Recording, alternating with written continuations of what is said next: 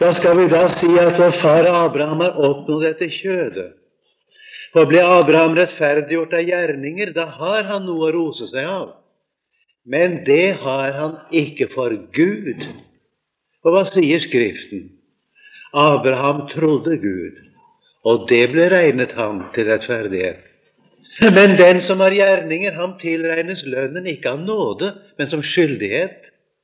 Den derimot, som ikke har gjerninger, men tror på ham som rettferdiggjør den ugudelige, han regnes hans tro til rettferdighet. Således priser også David det menneske salig som Gud tilregner rettferdighet uten gjerninger. Salig er de hvis overtredelse er forlatt, og hvis synder er skjult. Salig er den mann som Herren ikke tilregner synd. Amen. I det som står foran er det blitt sagt at vi rettferdiggjøres av tro og ikke av gjerninger, og det blir forsterket nå i det som vi leser her. Vi kan sette den overskriften over denne del av kapittel 4. Ikke av gjerninger, men av tro. Altså, det er ikke av gjerninger. Det er ikke på grunn av det vi selv gjør, men det er på grunn av tillit til Guds løfter at vi blir kjent rettferdige av Gud overfor ham. Det er ikke bare at vi blir benådet. Rettferdiggjørelse er noe mer enn benådning. Den som kommer til Jesus med sin synd, han blir ikke bare benådet. Han blir ikke bare fritatt for straff, men han blir fremstilt overfor Gud som om synden aldri var gjort. Han blir rettferdiggjort ifra den. Det som Jesus gjør med oss, det er å fremstille oss for Gud uskyldige. Vi blir fremstilt uten synd i Jesus Kristus, som vi skal se nå i vers 6 og vers 8. Før vi tar dette opp igjen, skal vi se litt på det som står først i kapittel 4.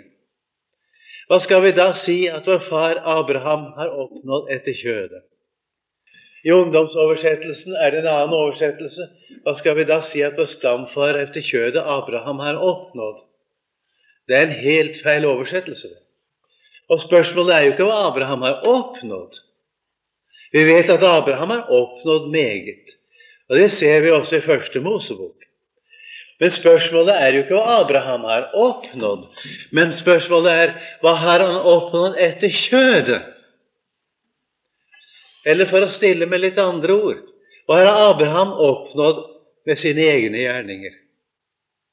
Hva har han oppnådd etter det som han har vært, etter det som han har gjort? Og svaret kommer videre. Hva ble Abraham rettferdiggjort ved gjerninger? Da har han noe å rose seg av. Hvis Abraham hadde gjort noe, eller vært noe som Gud kunne godta, hvis det var noe som Gud kunne anerkjenne hos Abraham, da hadde han jo noe å rose seg av overfor Gud. Da hadde han blitt rettferdiggjort av gjerninger. Men det har han ikke for Gud, står det. Man kunne kanskje si Abraham hadde noe å rose seg av sammenlignet med andre mennesker. Det spørsmålet ble ikke tatt opp i det hele tatt. Men hvordan han enn måtte stå i forhold til andre mennesker, så har Abraham ingenting å rose seg av overfor Gud. Det kan trengs å bli innprentet i dag. Det er ikke så lenge, men hver gang en hører tale om Abraham, hvor storartet han var, hvor lydig han var, hvor from han var, hvor gudfryktig han var, og følgelig kunne Gud velsigne Abraham. Gud kunne bruke Abraham, ble det sagt, for han var så lydig, han var så from, han var så gudfryktig. Han står der som et sånt lysende eksempel for oss, hvilket for øvrig er sant nok i og for seg, at han gjør det med eksempelet. Men denne tale at Abraham var så from, Abraham var så lydig, Abraham var så gudfryktig, det er ikke riktig ganske i overensstemmelse med første Mosebok. Første Mosebok forteller oss at det var svikt og brist med Abraham, unntagen på ett punkt. Og det det som understrekes også her i kapittel 4. Abraham trodde Gud. Det var sannhet i Abrahams forhold til Guds løfter. Men det også alt som kan sies om ham til å begynne med. Det var ikke så lite det å stole på Guds løfte, sånn som Abraham gjorde det. Det var det ikke. Det begynner med Abrahams utvelgelse i kapittel 12 i første Mosebok. Så fortsetter det med paktslutningen i kapittel 15. Men i kapittel 12 står det der om Abraham: dra ut fra ditt land og fra ditt folk og fra din fars hus til det land jeg vil vise deg. Abraham skulle altså inn i et land som fiende og uten rettsbeskyttelse. Da skulle han forlate sin fars hus, og det vil si å forlate en stor rikdom, og forlate sin eiendomsrett. Det er ikke så lite. Og så skulle han dra til det landet Gud viste ham. Det høres så ubestemt endog. Han fikk ikke vite hvilket land det var til å begynne med. Men han fikk et løfte fra Herren: i deg skal alle jordens slekter velsignes. Og Abraham visste en ting. Han visste at hans egen frelse og alle menneskers frelse var avhengig av det løftet Gud ga ham, og så dro han ut i tillit til løftet. Og der var det sannhet hos Abraham. Han stolte på det løftet. Han stolte på Gud, som vi skal se. Men så gjorde han så mange ting som var imot Guds ord. Og det forteller første Mosebok så klart. Jeg ser nå for det første ut at han dro med seg mange ting han slett ikke skulle ha hatt med seg. Det er nå en ting. Og videre så løy han, vet du. Han var i knipe i Egypten, så løy han. Og første Mosebok legger ikke skjul på at det var svikt og brist i stor stil hos Abraham. Og skulle Gud ha tatt seg av Abraham for hans lydighets skyld, da hadde Abraham gått fortapt. Det er sikkert nok.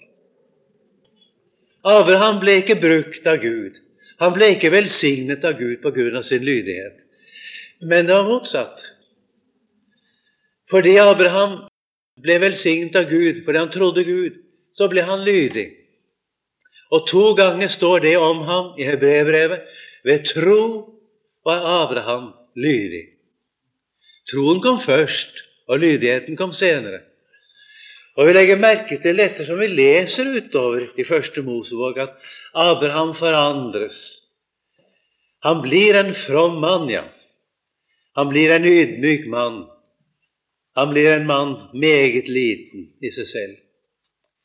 Han blir en uegennyttig mann. Han sier til Lot: gå du til høyre, går jeg til venstre. Går du til venstre, går jeg til høyre. En kravløs mann. Han blir en mann med omsorg for andres ve og vel. Han ber for Sodoma. De hadde visst ikke fortjent forbønn menneskelig sett, men Abraham ber for dem. Og det er så mange andre ting. Til slutt så var han villig til å ofre Isak, da det så ut i hvert fall som Gud krevde det av ham. Det var en prøve han ble stilt på. Ved tro var Abraham lydig. Men det var ikke utgangspunktet.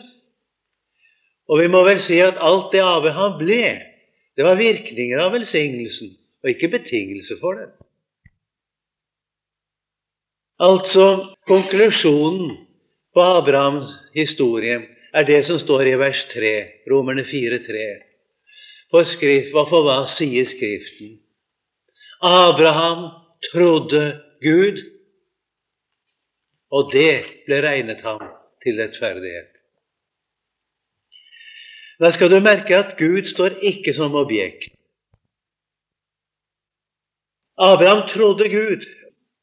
Altså, det er ikke noe intellektuelt det taler om her, men det er noe rent personlig. Abraham stolte på Gud. Abraham satte sin lit til Gud.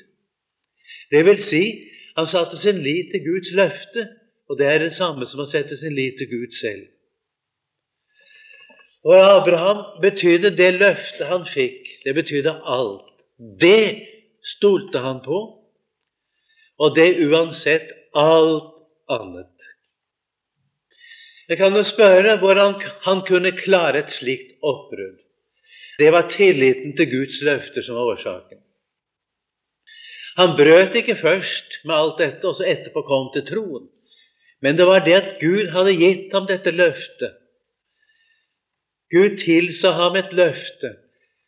Det betydde så meget mer for Abraham enn alt det han kunne tenke seg ellers. Det landet han bodde i, og rettsbeskyttelsen og alt dette, det betydde så meget mindre for Abraham enn tilsagn og løfte fra Gud. Så blir det da senere, det er altså i kapittel 15, opprettet en pakt med Abraham på grunnlag av det. Og da sier Gud til ham, se, jeg oppretter i dag min pakt med deg. Og da stiller Gud ingen betingelser. Han gir løfte uten betingelser. Det kommer igjen her i vers 13, som du ser. Vi sluttet altså å lese med vers 8, men hvis du ser ned til vers 13, så står det ikke ved loven. Egentlig står det i grunnteksten ikke ved noen lov, det vil si overhodet ikke ved noen forpliktelse. Fikk Abraham eller hans ett det løfte at han skulle være arving til verden. Den pakt som Gud sluttet med Abraham, det var en nådepakt. Det var en ensidig pakt, og den er ikke som lovpakten på Sinai, som er gjensidig. Nå skal vi ikke tale mer om disse paktene akkurat i dag. Men det som jeg vil få understreke er, Abraham trodde Gud. Han stolte på det Gud hadde sagt, og det ble regnet ham til rettferdighet. Det menneske som stoler på Gud, blir rettferdiggjort. Et menneske som stoler på Gud, blir frelst fra sine synder. Hvis du spør hvordan du får syndenes forlatelse, så svarer Guds ord meget klart, det skjer ved at du stoler på Guds løfter om ham som Gud har sendt til verden. Du skal stole på det store sonoffer som Jesus har fullbrakt. Det er så mange som tenker i øst og vest, hvordan skal jeg få bekjent min synd skikkelig? Det får du aldri gjort. Du kan ikke gjøre annet enn komme til Jesus som du er. Du kan bekjenne det du ser. Og det viktigste for deg å bekjenne hos Jesus, det er at du er et menneske som ikke kan klare deg uten Jesus, du. Du er et menneske som er fortapt og fordømmelsesverdig uten Jesus. Det er den bekjennelsen som er så verdifull. Den som fører det med seg at en må ta sin tilflukt til det som Jesus har gjort, og hva Guds ord forkynner om ham. Hvis troen står alene, slik som den gjør her i Romerne 4.3, Abraham trodde Gud, da står altså Gud som et hensynsledd i setningen, og ikke som objekt. Det er uttrykk for at en stoler på Gud. Altså ikke uttrykk for noe man vet, men for at en virkelig stoler på det som står skrevet. Stoler på hans ord og løfter. Hvis ikke det står på den måten, så brukes det alltid en preposisjon i tillegg til ordet tro. Det er oversatt i våre bibeloversettelser alltid med å tro på, og det er en helt riktig oversettelse. Men det mest alminnelige ord på gresk, det står egentlig tro hen til. Tror i retning av ham. Det er et merkelig uttrykk, ikke sant? Hva betyr det egentlig? Det betyr at hjertet er rettet på Jesus, ganske enkelt. Det betyr at hjertet er rettet på det som Gud sier om Jesus. Det betyr at hjertet kan ikke være rettet på noe så selv. Og hjertet kan ikke være rettet på troen. Disse forskjellige uttrykk som er brukt om troen, viser at troen er ingenting i seg selv. Hvordan du tror, det spiller ingen rolle. Det er ikke det at du tror som frelser deg, men det er hvem du tror på, hva du tror på, hva du setter din lit til, hva du regner med, fortrøster deg til, hva du stoler på, eller hvordan du nå vil si det. Det som sammenfatter alt sammen, det er at hva hjertet vårt er rettet på. Om din tro er sterk eller svak, spiller ingen rolle. Om den er frimodig, eller om den er engstelig. Om den er glad, eller den er sørgmodig. Om den er viss, eller den er tvilende, spiller ingen rolle. Troens kvantitet og troens kvalitet spiller ingen rolle. Spørsmålet er, hvem er det du setter din lit til? Hvem er det du tar din tilflukt til? Tar du din tilflukt til Guds løfter, er du frelst. Da er det regnet deg til rettferdighet. Og hva det innebærer, blir nå forklart videre her nedover. Først kommer det i vers 4. Den som har gjerninger, ham tilregnes lønnen, ikke av nåde, men som skyldighet. Det står egentlig etter grunnteksten, den som medvirker selv, den som gjør noe selv. Et godt uttrykk. Vi må da gjøre noe selv, er ikke den innledning vi stadig hører? Vi må da gjøre noe selv. Da sier Guds ord, den som gjør noe selv, ham tilregnes lønnen ikke av nåde, men som skyldighet. Hvis det var spørsmålet om det vi skulle gjøre selv, da var det ikke spørsmål om nåde. Da var det spørsmål om å få det som er lovt i lovens ord.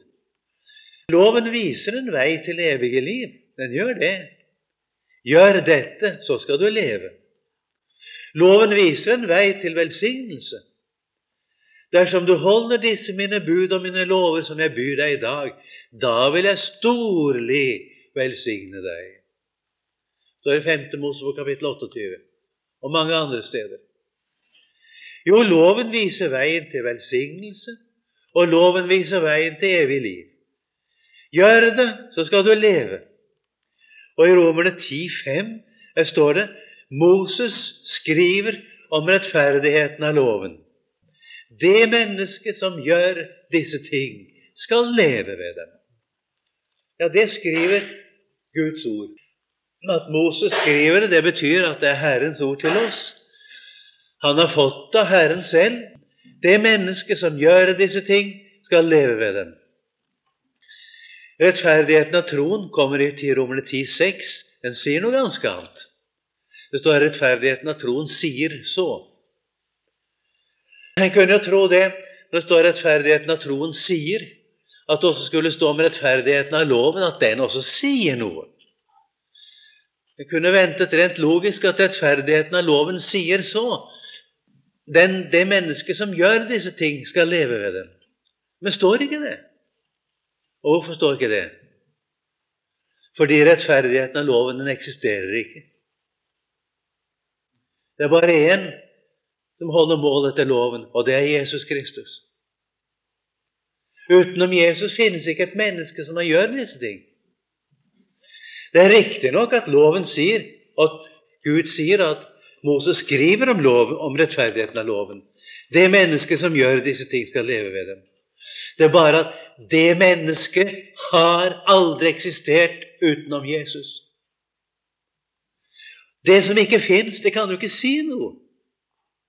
Rettferdigheten av loven kan ikke si noe, for den eksisterer ikke. Du ser hvor nøyaktig Guds ord uttrykker seg. Moses skriver om rettferdigheten av loven. Det gjør han. Men rettferdigheten av troen, den sier noe. Den vitner om Jesus, den. Vitner om at vi har ham, og han er i sitt ord. Altså, den som har gjerninger, som det er oversatt i Romerne 4:4. Ham tilregnes lønnen, for da blir det jo ikke noe annet enn en lønn. Ikke av nåde. Det er nåden utelukket, men som skyldighet. Og det er et alvorlig ord, skjønner dere. Den som gjør noe selv, må ikke regne med Jesus. Jesus velsigner ikke den som gjør noe selv. Og den som gjør noe selv, må ikke vente noe nåde. Kommer ikke noe nåde til den som skal gjøre det selv. Vi ser det også i kapittel 11, vers 6. Er det nåde, da er det ikke mer av gjerninger. Ellers blir nåden ikke mer enn nåde. Det er så vondt i dag at dette ikke blir forkynt som det skal bli. Det skal forkynnes for alle mennesker. Vil du klare det selv, da får du ikke Guds nåde. Det er et spørsmål om skyldighet. Men da er det spørsmål om du holder og det som betingelsen krever. Har du gjort det loven krever? Det er et spørsmål om du er syndfri og fullkommen. Og hvis du ikke er det, så kan du ikke holde et eneste bud. Budene kan bare holdes ut fra et syndfritt, fullkomment hjerte.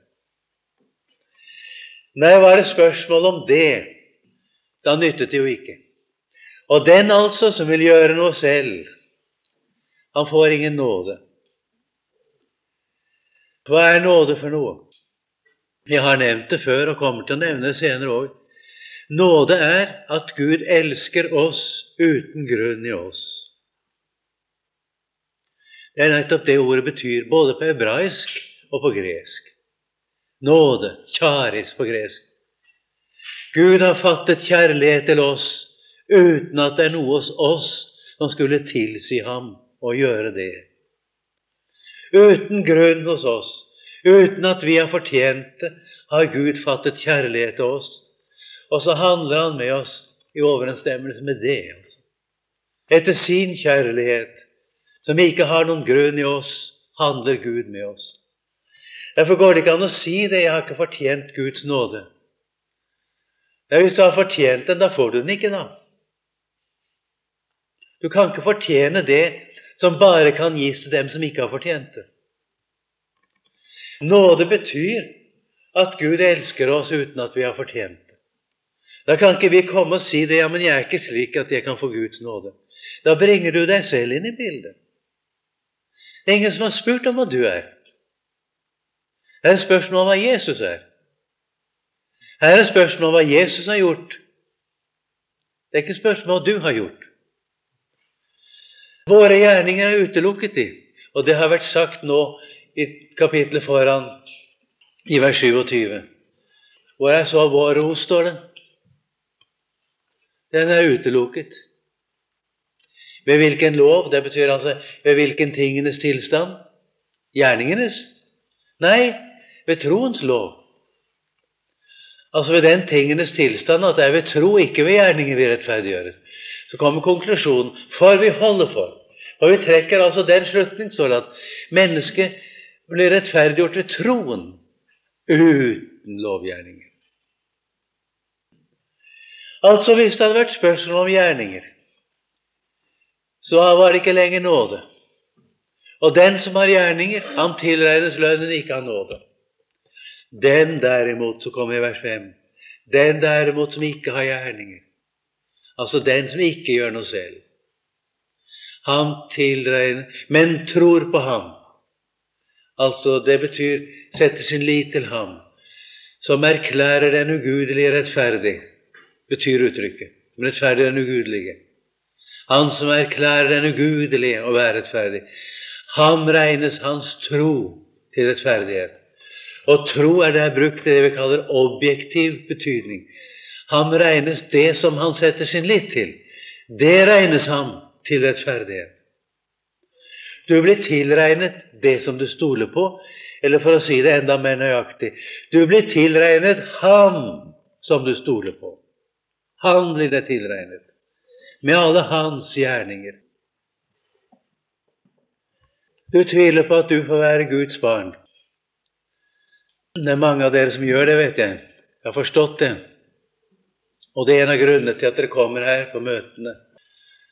Du tviler på om du får være Guds barn. Tviler på din barnerett, for du synes det er så galt med deg. Jeg vil be deg lese som står her da. Her står det at den ugudelige har en rett. Den som det er galt med, den som ikke har gjerninger, den som ikke gjør noe selv. Du kan ikke bli mer enn ugudelig, forstår du, det lar seg ikke gjøre det. Det er med alt sagt om det gale hos oss. Han tilregnes det som han setter sin lit til rettferdighet. Fordi han setter sin lit til Guds løfter. Han stoler på ham som erklærer den ugudelige rettferdig. Når du stoler på det løftet som er gitt deg, da gjør du som Abraham gjorde.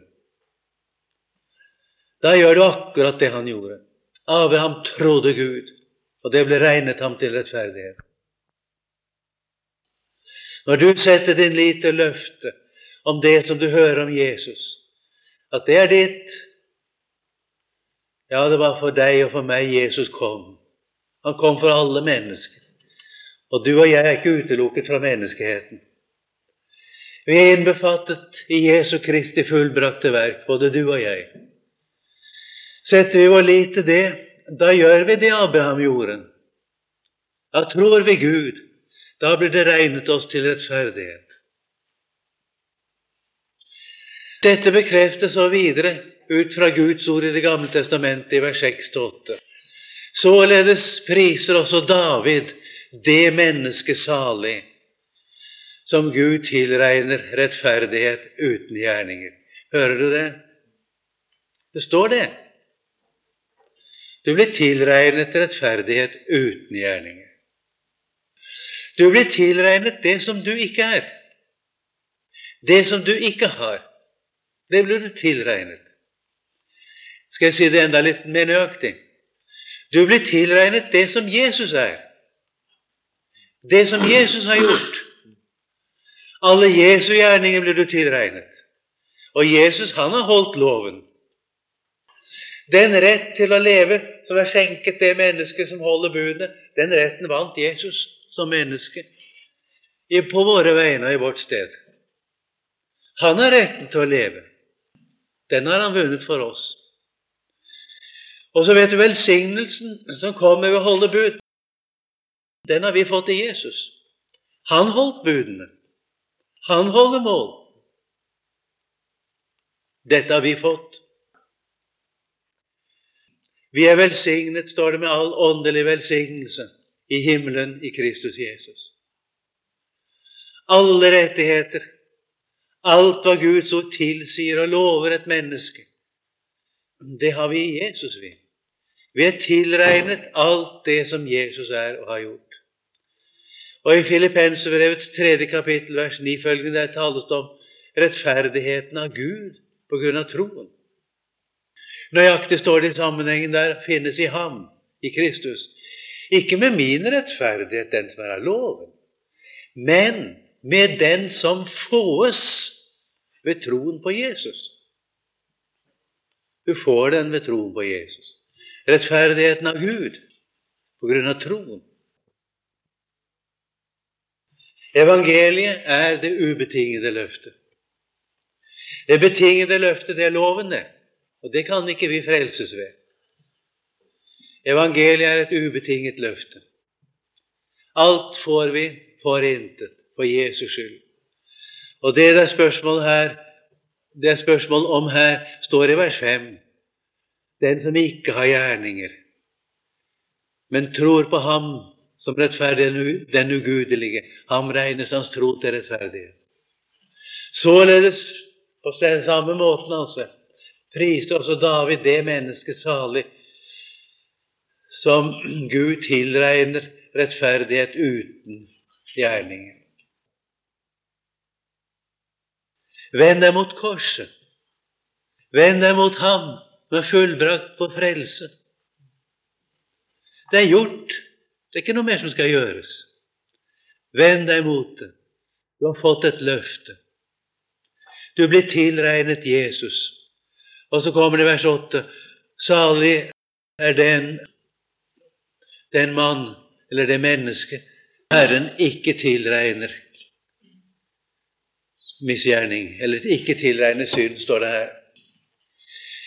Det som jeg er, det som jeg har gjort, det blir jeg fraregnet. Altså det som jeg ikke er, men skulle ha vært, og som jeg ikke har, men jeg skulle ha hatt, det blir jeg tilregnet. Det er Jesus. Det derimot, som jeg er, og som jeg har gjort, det blir jeg ikke tilregnet. Dette sier Guds ord. Den som setter sin lit til dette, har evig liv. Det er dette som gir oss evig liv. Evig liv kommer der hvor synden er tatt bort. Der hvor synden er sonet, der kommer det evige liv. Den som tror på Sønnen har evig liv. Dette skal du ta med deg hjem fra Guds ord i dag. Du er tilregnet det du ikke er. Du er tilregnet Jesus med all hans rettferdighet. Du er ikke tilregnet det du er, og som du kjenner og føler deg selv. Du har det i deg, men det er du ikke tilregnet. Så må vi takke deg, Jesus, for ditt ord i dag. Takk for den frelse du har fullbrakt, og gi oss hjerte som tror deg på ditt ord. Så kjenner du oss og vet om oss fra dag til dag, fra stund til stund. Takk, Herre, at du vet hvilke tanker du tenker om oss. Amen.